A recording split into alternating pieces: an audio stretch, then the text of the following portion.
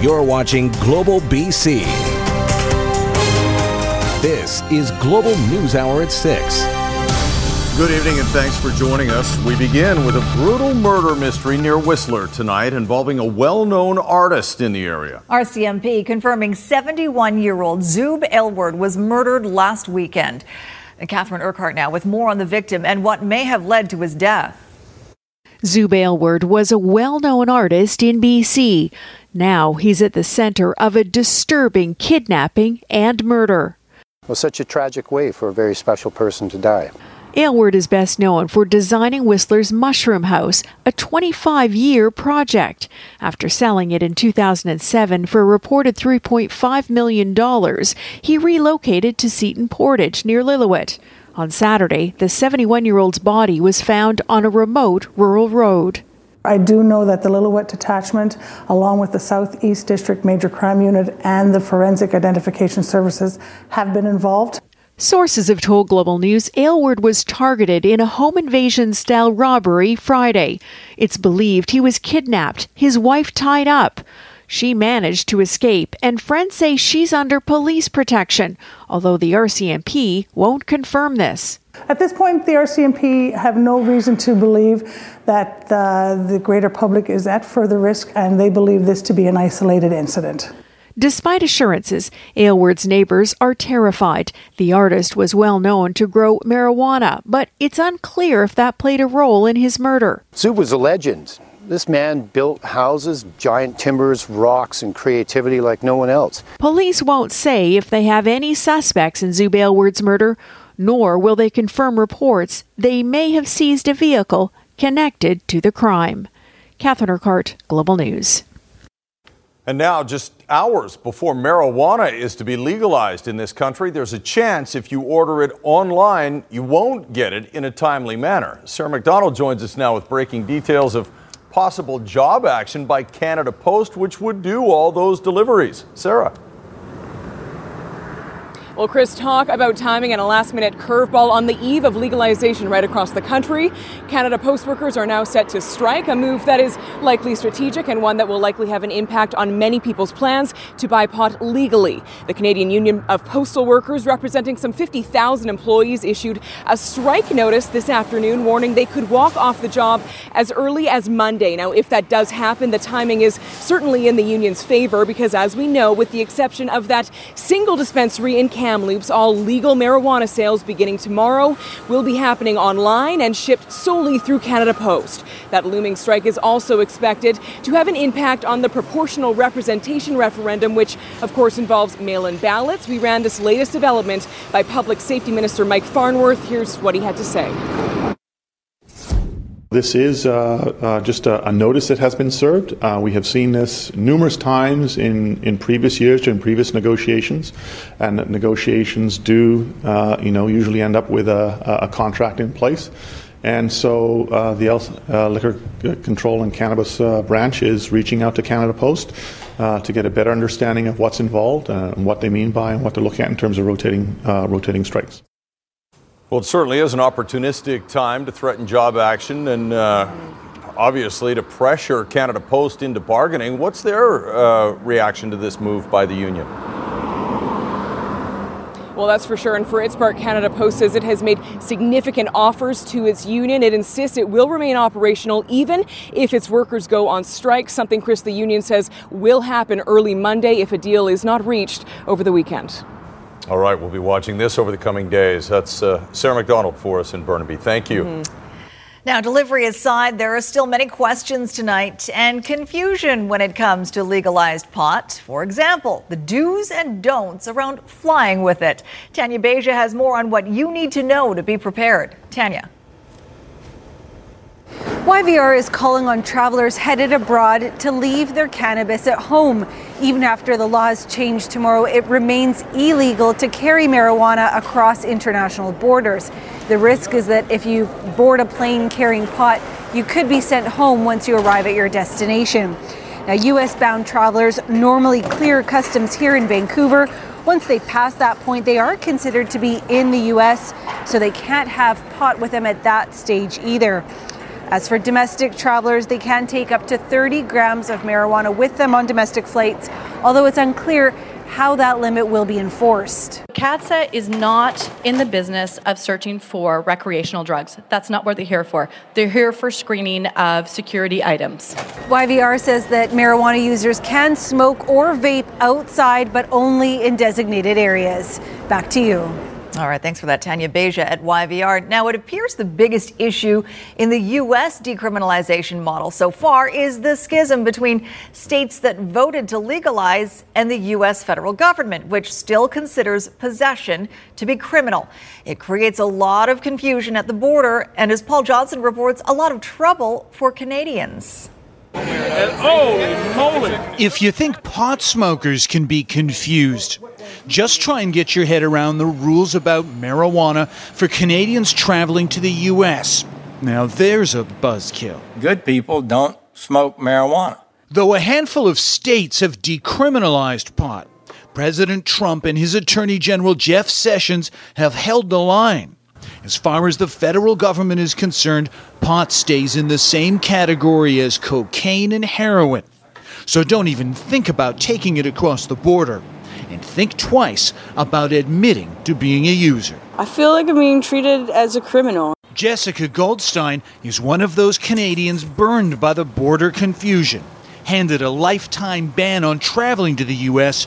because she admitted to an American border guard that she'd smoked pot in Canada. I was questioned for 6 hours. But in a surprise move last week, Washington, D.C. backed off a bit, telling border guards that Canadians who work in our new pot industry are allowed into the U.S., provided their trip is not work-related. So while this change gives some certainty to people who work in the marijuana industry, it still leaves marijuana smokers kind of in limbo. This new directive gives a lot of discretion to individual U.S. border guards. And legal experts say until we know how they're interpreting this, if you smoke pot, it's best that you don't answer any questions about that when crossing into the U.S. My guess is that they're going to be okay, but do you want to be the first person who tries that out? Len Saunders is the Blaine lawyer who's built a cottage industry helping Canadians slapped with lifetime bans. And for the time being, his advice about entering the U.S. is simple. If you like your spliff, take the fifth. Paul Johnson, Global News. The province introducing a speculation and vacancy tax today. The intended effect is to improve housing affordability, whether you're renting or buying. Keith Baldry breaks down how the tax will be calculated and who is exempt. Introduction of bills. Minister of Finance. Finally, 8 months after it was first announced, the speculation tax is closer to becoming law. Bill number 45. Officially called the speculation and vacancy tax, it's aimed at helping to cool down the housing market in key urban areas in BC. Mr. Speaker, our province is facing a housing crisis that's hurting people, communities, and our economy. Here's where the tax, set at 0.5% of the assessed value of a secondary and vacant home, will take effect. Metro Vancouver, Abbotsford, Chilliwack and Mission, the Capital Region, Kelowna, West Kelowna, Nanaimo and Lanцeville on Vancouver Island. We have a responsibility to act, to make sure that people can afford a home in the communities where they live and work.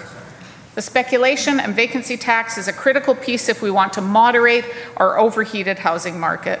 But there are exemptions to the tax, and they include principal residences, rented properties that are rented at least 6 months a year, medical absences from a principal residence, spouses who live in separate residences because of their work, property being developed or renovated, and damaged property. But even with those exemptions, the opposition condemned the new tax as simply a money grab that does nothing to lower housing prices. Let's reduce the supply of housing. Let's put people out of work. Let's go against the will of all the mayors in British Columbia, all because of an ideological commitment to penalize people who want retirement homes. It has nothing to do with speculation. No vacancies available for tenants, no houses available for people to address. We are addressing it. Is it going to be easy? No. Are we going to fix the mess that you left overnight? No, but we're going to get started because people deserve that in British Columbia.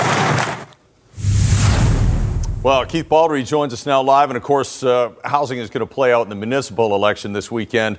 We'll leave that where it is right now, but let's talk about what the government also introduced today, and that was the elimination of the medical services plan premiums and the introduction of the employer health tax. Somebody's got to pay for our health care, right? Yeah, this is it. This is Bill 44, the Employers' Health Tax Act. In fact, I think this is going to replace the medical service premiums. They're going to be phased out. This one will take effect, this new tax, starting January 1st, 2019. And I think over time, I think this is going to prove to be more controversial than the speculation tax. If Carol James is correct and 99% of British Columbians do not pay the speculation tax, I can tell you a heck of a lot more than that will be affected by an employer's tax that is going to capture all sorts of companies based on their payroll. This thing is just getting started in terms of a public debate. All right. We'll see how it all goes down. Thanks, Keith. All right. The BC Teachers Union scoring a major victory today. It won a grievance against the province's school boards for failing to hire enough teachers to meet class size and composition rules brought back in a 2016 Supreme Court ruling. Grace Key has more on the decision and what it will mean for students going forward. Suffix ED. Students needing extra support should be getting more attention thanks to a BC Teachers Federation victory. School districts can no longer use librarians, counselors, and other special education teachers to fill in when classroom teachers are absent. We do have some information from larger school districts that we're talking not just hundreds of hours, but thousands of specialist hours that didn't get delivered to students last year because the teachers involved were reassigned. There was a shortage of substitute teachers after many took on full-time jobs created from a Supreme Court ruling that restored language around class size and composition. In this recent decision, the arbitrator states, by reassigning librarians and failing to replace them, the employer prevented the minimum staffing ratios required, adding the reassignments were not emergency situations. The education minister says they are reviewing the decision, adding most districts are at regular staffing levels. Basically, the province has allocated the money to hire more teachers. They have hired 3,700 teachers and then some. And a lot of districts are reporting that they have substitute teachers this year in far greater numbers than they did the year before. It will be up to the districts, union and employer to work these issues out at the bargaining table, but the BCTF says a long-term solution is needed to fulfill vacancies. Yes, of course. The biggest problem we have right now is that we just don't have enough people, period. And so we need to have a more coordinated and supported plan to get people to come west of the Rockies, accept jobs here, and stay here for the long haul. The arbitration dealt with the Chilliwack School District, but the BCTF says the decision will provide guidance for resolving similar issues with other districts. Grace Key, Global News. And if there wasn't a shortage of VSB employees before, CUPE is giving its members the opportunity to book off their regular full-time jobs to help elect the candidates it has endorsed in the civic election. Well, the offer isn't illegal, but other candidates don't like it. And even Kennedy Stewart, who stands to benefit, is open to a review. The spirit of the law or the new rules is to get big money and corporate or unions out of elections, and clearly these rules aren't working, and CUPE has found a way to bypass those rules. I have total faith in Elections BC. They're one of the top electoral organizations in the whole world. They're on top of this. They're clarifying. They're initiating statements to say what's good, what's okay, and what's not okay. But then we'll have a review after the election. Minister Selina Robinson has already said that she'd be reviewing the electoral law. It's a new law, so it takes a little while for people to get used to it, and I fully support that review process and would participate in it if asked. An audio recording of a conversation between murder suspect William Schneider and police was released in court today, and it gives some insight into what jurors will consider during deliberations. Ramina Dea was there and has more from the recording and what happens next. Ramina. Chris, in the first exchange, Constable Woodcock, Officer 1, testified. The accused, William Schneider, made a gesture like this, covering his nose and mouth when he explained what happened to Natsumi Kagawa. How did she die, William? Pardon? How did she die? I actually don't know if she died, if her heart went, or if it was her breath. I don't know. I actually wasn't certain that she passed at the moment she did. It was 5 minutes later. I'd stepped out gone out of the tent for a smoke, and then, oh my God, I didn't think she was at that time. I didn't think so. I thought that maybe that her heart. Do you know? Was it her heart or was it her breath? Crown's evidence, Schneider intentionally killed Kagawa when he smothered her with his hands. Defense highly critical. The police never videotaped this interview, suggesting no gesture was ever made. In this second exchange, Crown contends Schneider confessed. You're a stand-up guy in relation to at least you're taking responsibility. Okay. And you're actually showing remorse, will you? Yeah. And I think it's genuine. And the reason I say that is because it's been from day one to now, right? But it's my fault. We can't undo that, whatever. Okay? Take care. Right. Defense says there was no confession. Yes, Schneider admitted to putting Kagawa's body in a suitcase, but there's no DNA evidence linking him to her death, and a cause of death has never been determined. It's tough to say when a verdict could come down. It could be hours, it could be days. Chris. Thanks, Romina. The shifting balance of voting power in Vancouver as we head into this weekend's civic election. The once dominant west side of the city is seeing its influence at the polls shrinking. Nadia Stewart now on why East Vancouver is in control now. As Election Day approaches, many in Kerrisdale vow to make their voices heard on October 20th. I'm just concerned generally about the way this city is moving in a certain direction. A direction soon to be set by residents in this evolving city. Kerrisdale, one of many neighborhoods on Vancouver's west side where the demographics are shifting. One generation aging out, another slowly moving in. The demographics have changed a lot. Our neighborhood is changing too.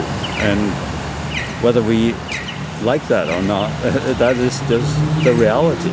That reality underscored by new numbers showing just how much that shift could affect Saturday's vote. So you kind of see these shifts that really, I think, mark a change in how we've kind of historically thought of elections and those who are running in those elections. The tipping of the balance of power began around 2006. NPA's stronghold on Vancouver's west side began declining as demographics began changing.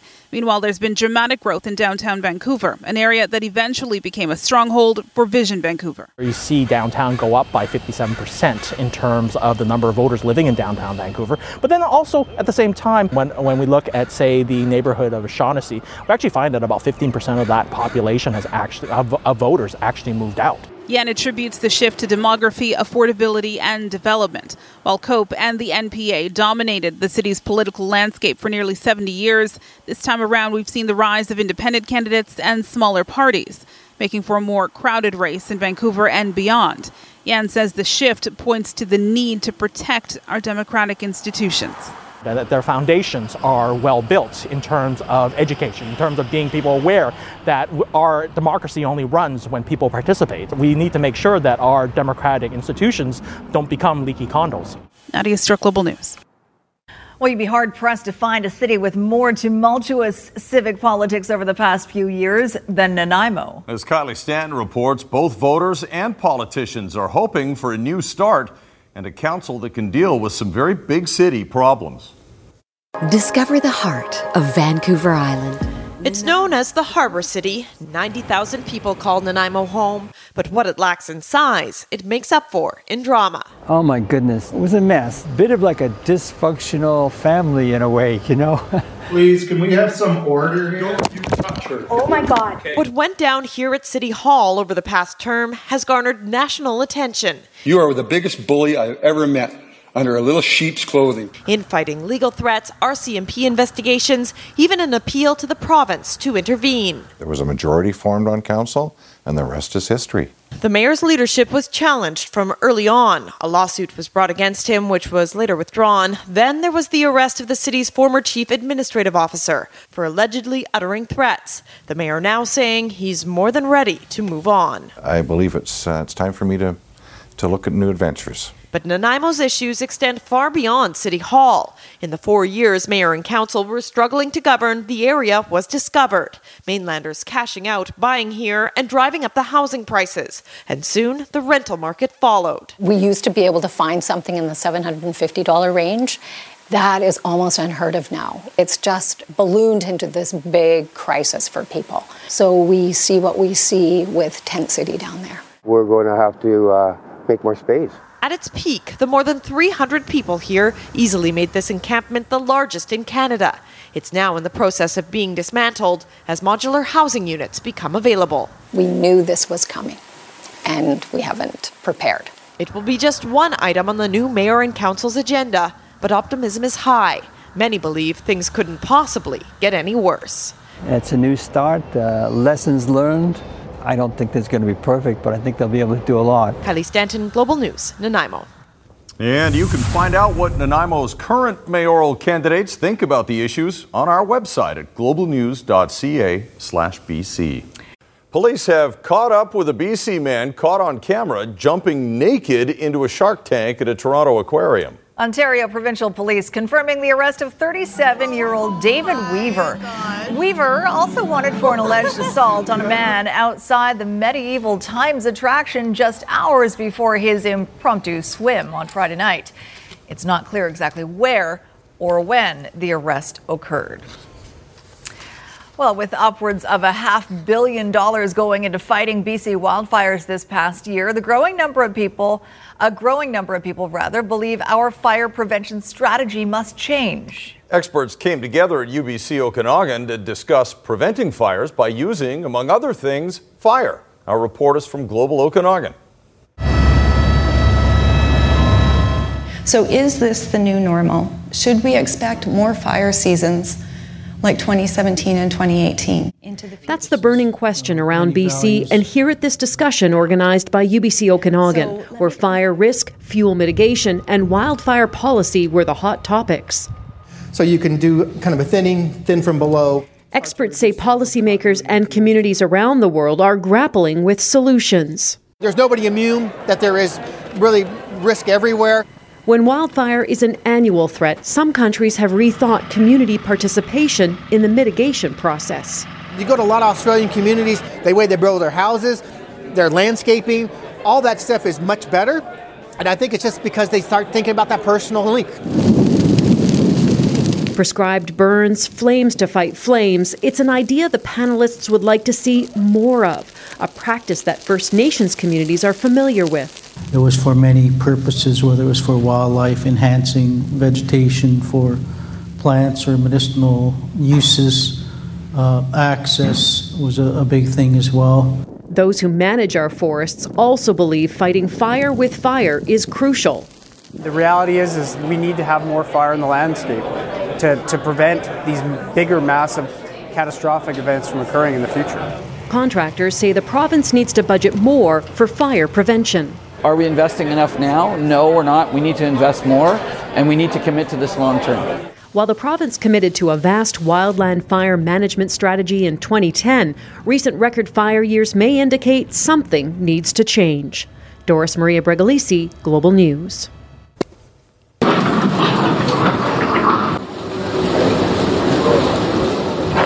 A bridge in Kingsland, Texas loses its battle against raging flood waters. This river rose more than 6 meters between midnight and 6 a.m.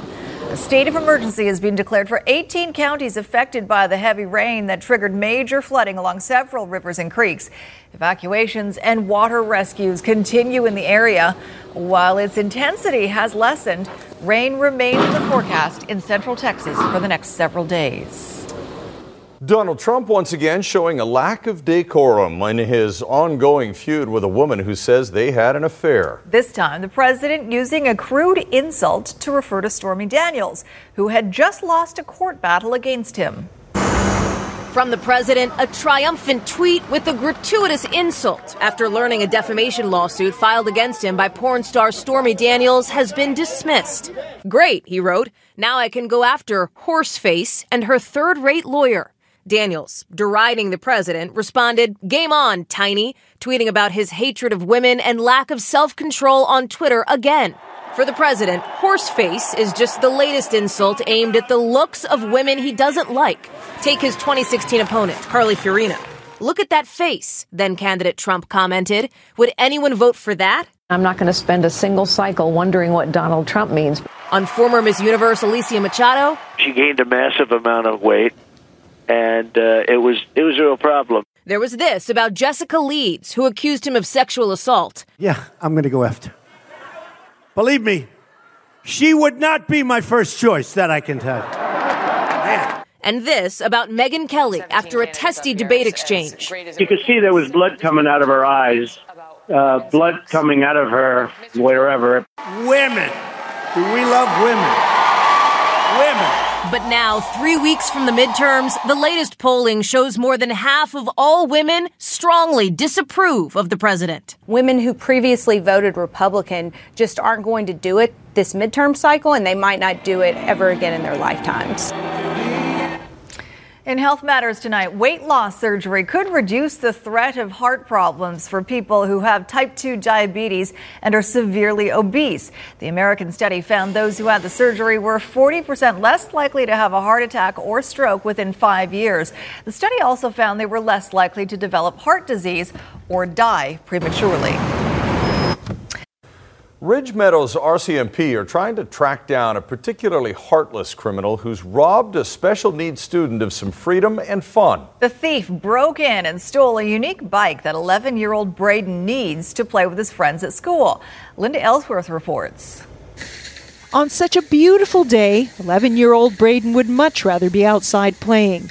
But just now, that's not possible. I feel like I'm trapped inside. I have nothing to do. We first met Braden, who has cerebral palsy, 4 years ago, when he was enduring painful physiotherapy sessions. He and his best friend Quinn were raising money so he could undergo surgery in the States that would help him walk. He's going to go for Braden's physiotherapy and other things he needs in his life. The surgery helped, but he still deals with mobility issues. What he's needed, is an adaptive bicycle. Because he could just run free. He bugged me all the time. We've been trying for so long to get a bike for him. But at $5,000, it was out of the question. Until last month, when a used one became available through the Ridge Meadows Child Development Center. We were able to sell the bike to the family for $5, and Braden was ecstatic about getting this bike. He hopped on it immediately and didn't want to get off it. It was so hard to get him off that bike. I felt like I was playing on that, having fun. But the very next day, he had to undergo yet another surgery, this time on his arm. The bike was locked up at his Maple Ridge Elementary School, where it was to wait for Braden's return. But last weekend, someone broke in and stole it. He just wants to be like every other kid out there. That's what he wants. He wants to just be able to go out there and play with everyone else, just like they do. But without his bike, it's going to be a lot more difficult to make that wish come true. Please help me find my bike. Please. Linda Aylesworth, Global News. All right, we've got to get Braden's bike back. If you have any information that can help us locate his bike, anything, you're asked to call Ridge Meadows RCMP or Crime Stoppers. And the Ridge Meadows Child Development Center will help him out as well. All right, now this.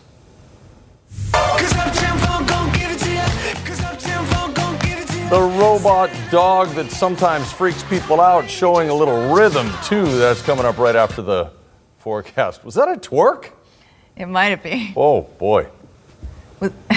I don't know. All right, let's check in with Christy Gordon now for a look at our forecast down at beautiful English Bay tonight. Christy? Can you see the colors in the sky, you guys? The sun set about a half an hour ago, and it really is stunning down here. Now, before the sunset, with the sun out there, it was just this golden color, especially with the colors in the trees, spectacular. And I tell you, people were packed down here, walking, running, biking. Pretty nice time. I even went for a quick little walk myself. All right. It has been a good year for growing pumpkins. I talked to Sharon from the West Ham Island pumpkin patch just near Ladner, and she said, yes, it was definitely a good year, one of the best. And she said it was tricky to start, but with the warmth through the summer, things turned out nicely. This photo from the Lady Pumpkin Patch, Anne-Marie Neely sending us that one. You can see the gourds there as well as the pumpkins. Get out there this week, everyone, because it is good picking. And we talked talked about the fall walk yesterday, and a lot of people got out there today and enjoyed the sunshine. It's great to see. This one from Chilliwack, Irma Cade sending us that, and another spectacular one from Trevor Batstone from Pitt Meadows. And check out this one from Perfect Trev up in Whistler, cruising along the village stroll. Nice shot. Thanks, Perfect Trev, for that one. All right, so this is your forecast for the next 7 days. We are going to see a nice warm one tomorrow, a bit of a dip Thursday. We'll see a little bit more cloud Thursday. No rain, but a little bit more cloud, but then we rebound to nice warm weather over the weekend. There's your forecast for tomorrow across the north. We are expecting some rain across the north coast. Otherwise, inland, the typical morning frost, morning fog, and beautiful sunshine in the afternoon. Mid-teens to upper teens across the south. And for our region, away from the water, areas are expecting about 21 degrees in Metro Vancouver. Cooler by the water, as is always the case with this type of a pattern. And as I said, Thursday and Friday, we will see a little bit more cloud and temperatures will dip a little bit, but late Friday, we really rebound, and that takes us into the weekend with mainly sunny skies. And at this point, we are expecting sunshine for the next 7 days. The iffy one would be Tuesday, but it looks like we'll hold for Tuesday also, and then we are going to see a change come Wednesday. That's when we could see a little bit of rain. But for now, plenty of time to get outside and enjoy, you two. Spectacular, and what a view down at English Bay. Beautiful. Thanks very much, Christy. Okay, the same robotics company that freaked some people out last week with video of its humanoid robot running an obstacle course is lightening things up considerably tonight. If we show up, we're gonna show out. Smoother than a fresh shot skipping. Oh, I thought that was twerking, but it's the other way around. Right? It might, yeah, we'll see the back end soon enough. A new video shows Boston Dynamics robotic dogs spot dancing to Uptown Funk with a host of pretty impressive moves like the two-step, even the Running Man, and of course, the twerking. It's coming up. Might have just passed. I'm not sure. Did we already go? Oh, and what's that one called? You Can Do It. I know you can. That's the Running Man. Is that the Roger Rabbit? That's the Roger Rabbit. Was that the Roger Rabbit? I think it's hard to Marcia tell knows. with a robot. All I know is you are looking at the beginnings of the end of human civilization. Absolutely. It is. I'm telling you. It's all over. I'm telling you. When robot dogs can dance. When robot dogs can dance, and pretty soon it's Terminator time. It's exactly what's going to happen. Rhythm is going to get you. Yeah. What? What's going on? What? Well, we're trying to unravel Squire's syntax in your script, but it's a good thing you wrote it. You know what you're saying. Yeah. If anybody else had to read my script, it would sound like gibberish. I mean, it sort of sounds like gibberish when I say it, but it's a little more controlled. But at least you understand it. I understand it. That's the important thing. Can the Canucks have a winning party without a 40? Guys in my old neighborhood would say no. But sometimes, after an injury to a star player, you will see a team bear down in the next game. And the Canucks came into this one against Pittsburgh, having won 2 straight over the Lightning and Panthers. And really, the main reason they won those 2 games was the great play of normally the backup, Anders Nilsson, who had a great start last year to the season as well. Let's go to Pittsburgh, where Adam Gaudette had to get called up because of the injuries to Beagle and Pettersson. Here we go. Whoops, mistake. Jake Gensel. First shot of the game is in. Oh, maybe Nilsson is going to fade back to the way he was at the end of last season. No. Don't worry, Travis Green, he won't. Ben Hutton. Ben Hutton scoring goals. Casey DeSmith, the Penguins goalie, often is without a stick for some reason. He plays a little bit like Dominic Hasek used to, although not as great as Hasek, obviously. Oh, wait for it. Tim Schaller with the puck. He sets up. Brandon Sutter. Oh, I was a little off key. That's okay. I didn't even say it. 2-1. There was no rehearsal. So you're. But the sentiment was there. It's there. So there you go. Good pass by Schaller. Big chance here by Granlund. Again, no stick. DeSmith with the save. This would keep it 2-1. Third period. Penguins looking to tie. They get the tying goal. Again, Canucks, kind of like the first goal. Pinching in. This costs them. Kessel, Carl Hagelin, 2-2. They had some chances early, the Penguins did in overtime, but then Brock Besser got hold of the puck. Remember him? He's been kind of overshadowed by Pettersson, but he still has that shot. And that's a winner. Off the arm of DeSmith and into the goal. 3-2. 3 straight for the Canucks. Gives the Canucks a 3-2 win. Next up is Winnipeg on Thursday. This Friday, the Lions will have a win and you're in scenario at BC Place. All they have to do is beat Edmonton. And they're in the playoffs. And they're in that position because they did something not many expected and not many have done in recent years. And that's beat the Stamps in Calgary. A winner. Lule chucking deep here. Behind coverage. And what a catch. What a throw. Brian Burnham, how did he come up with that? The BC Lions are turning the impossible into the possible, as in a football team that was 3-6 at one point this season and now finds itself a game away from clinching a playoff spot.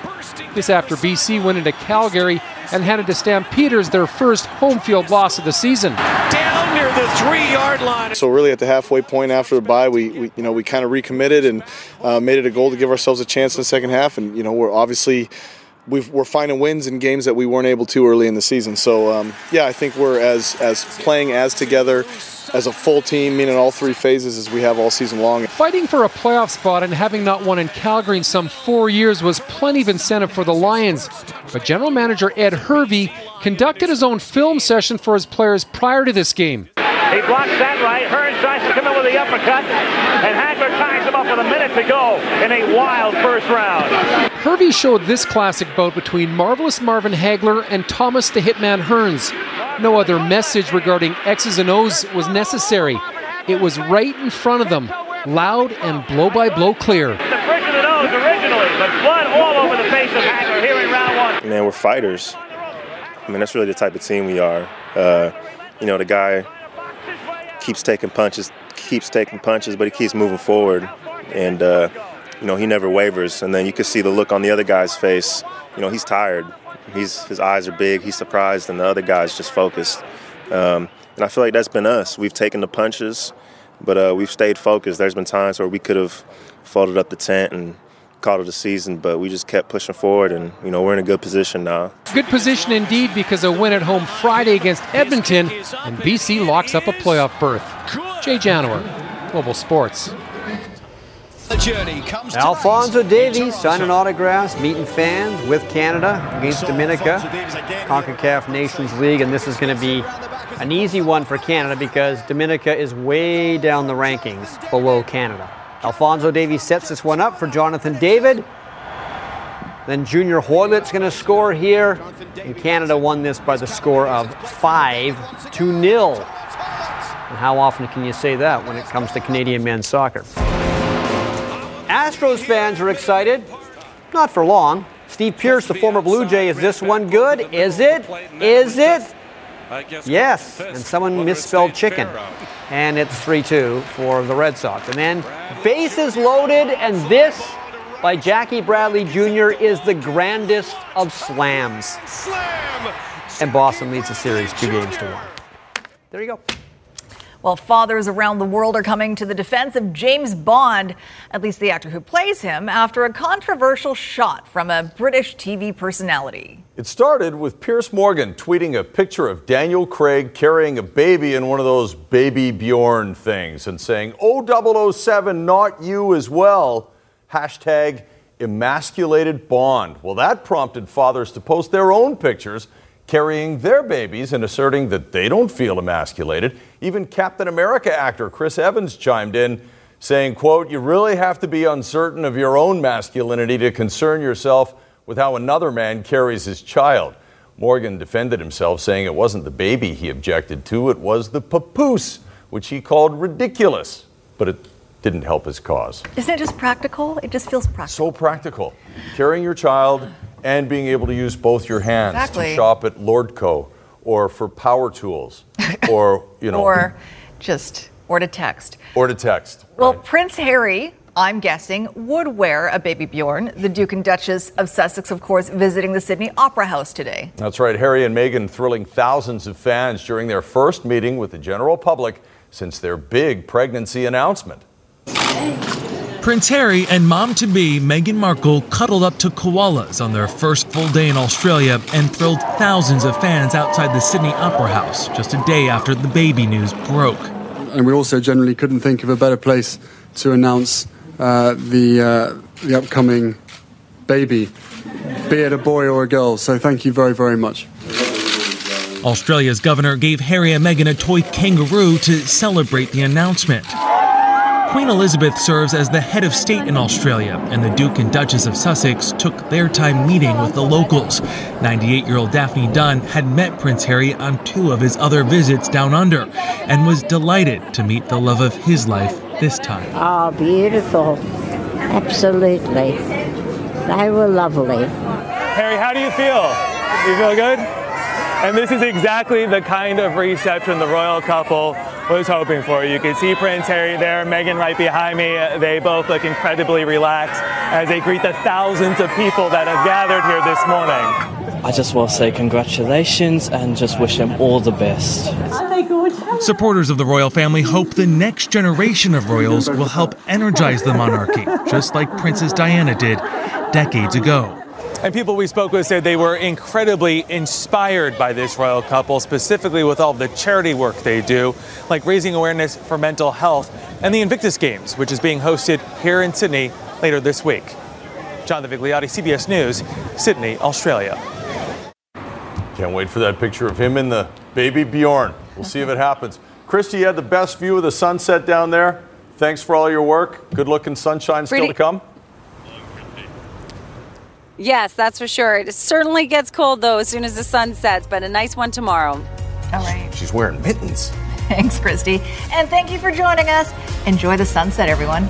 Good night.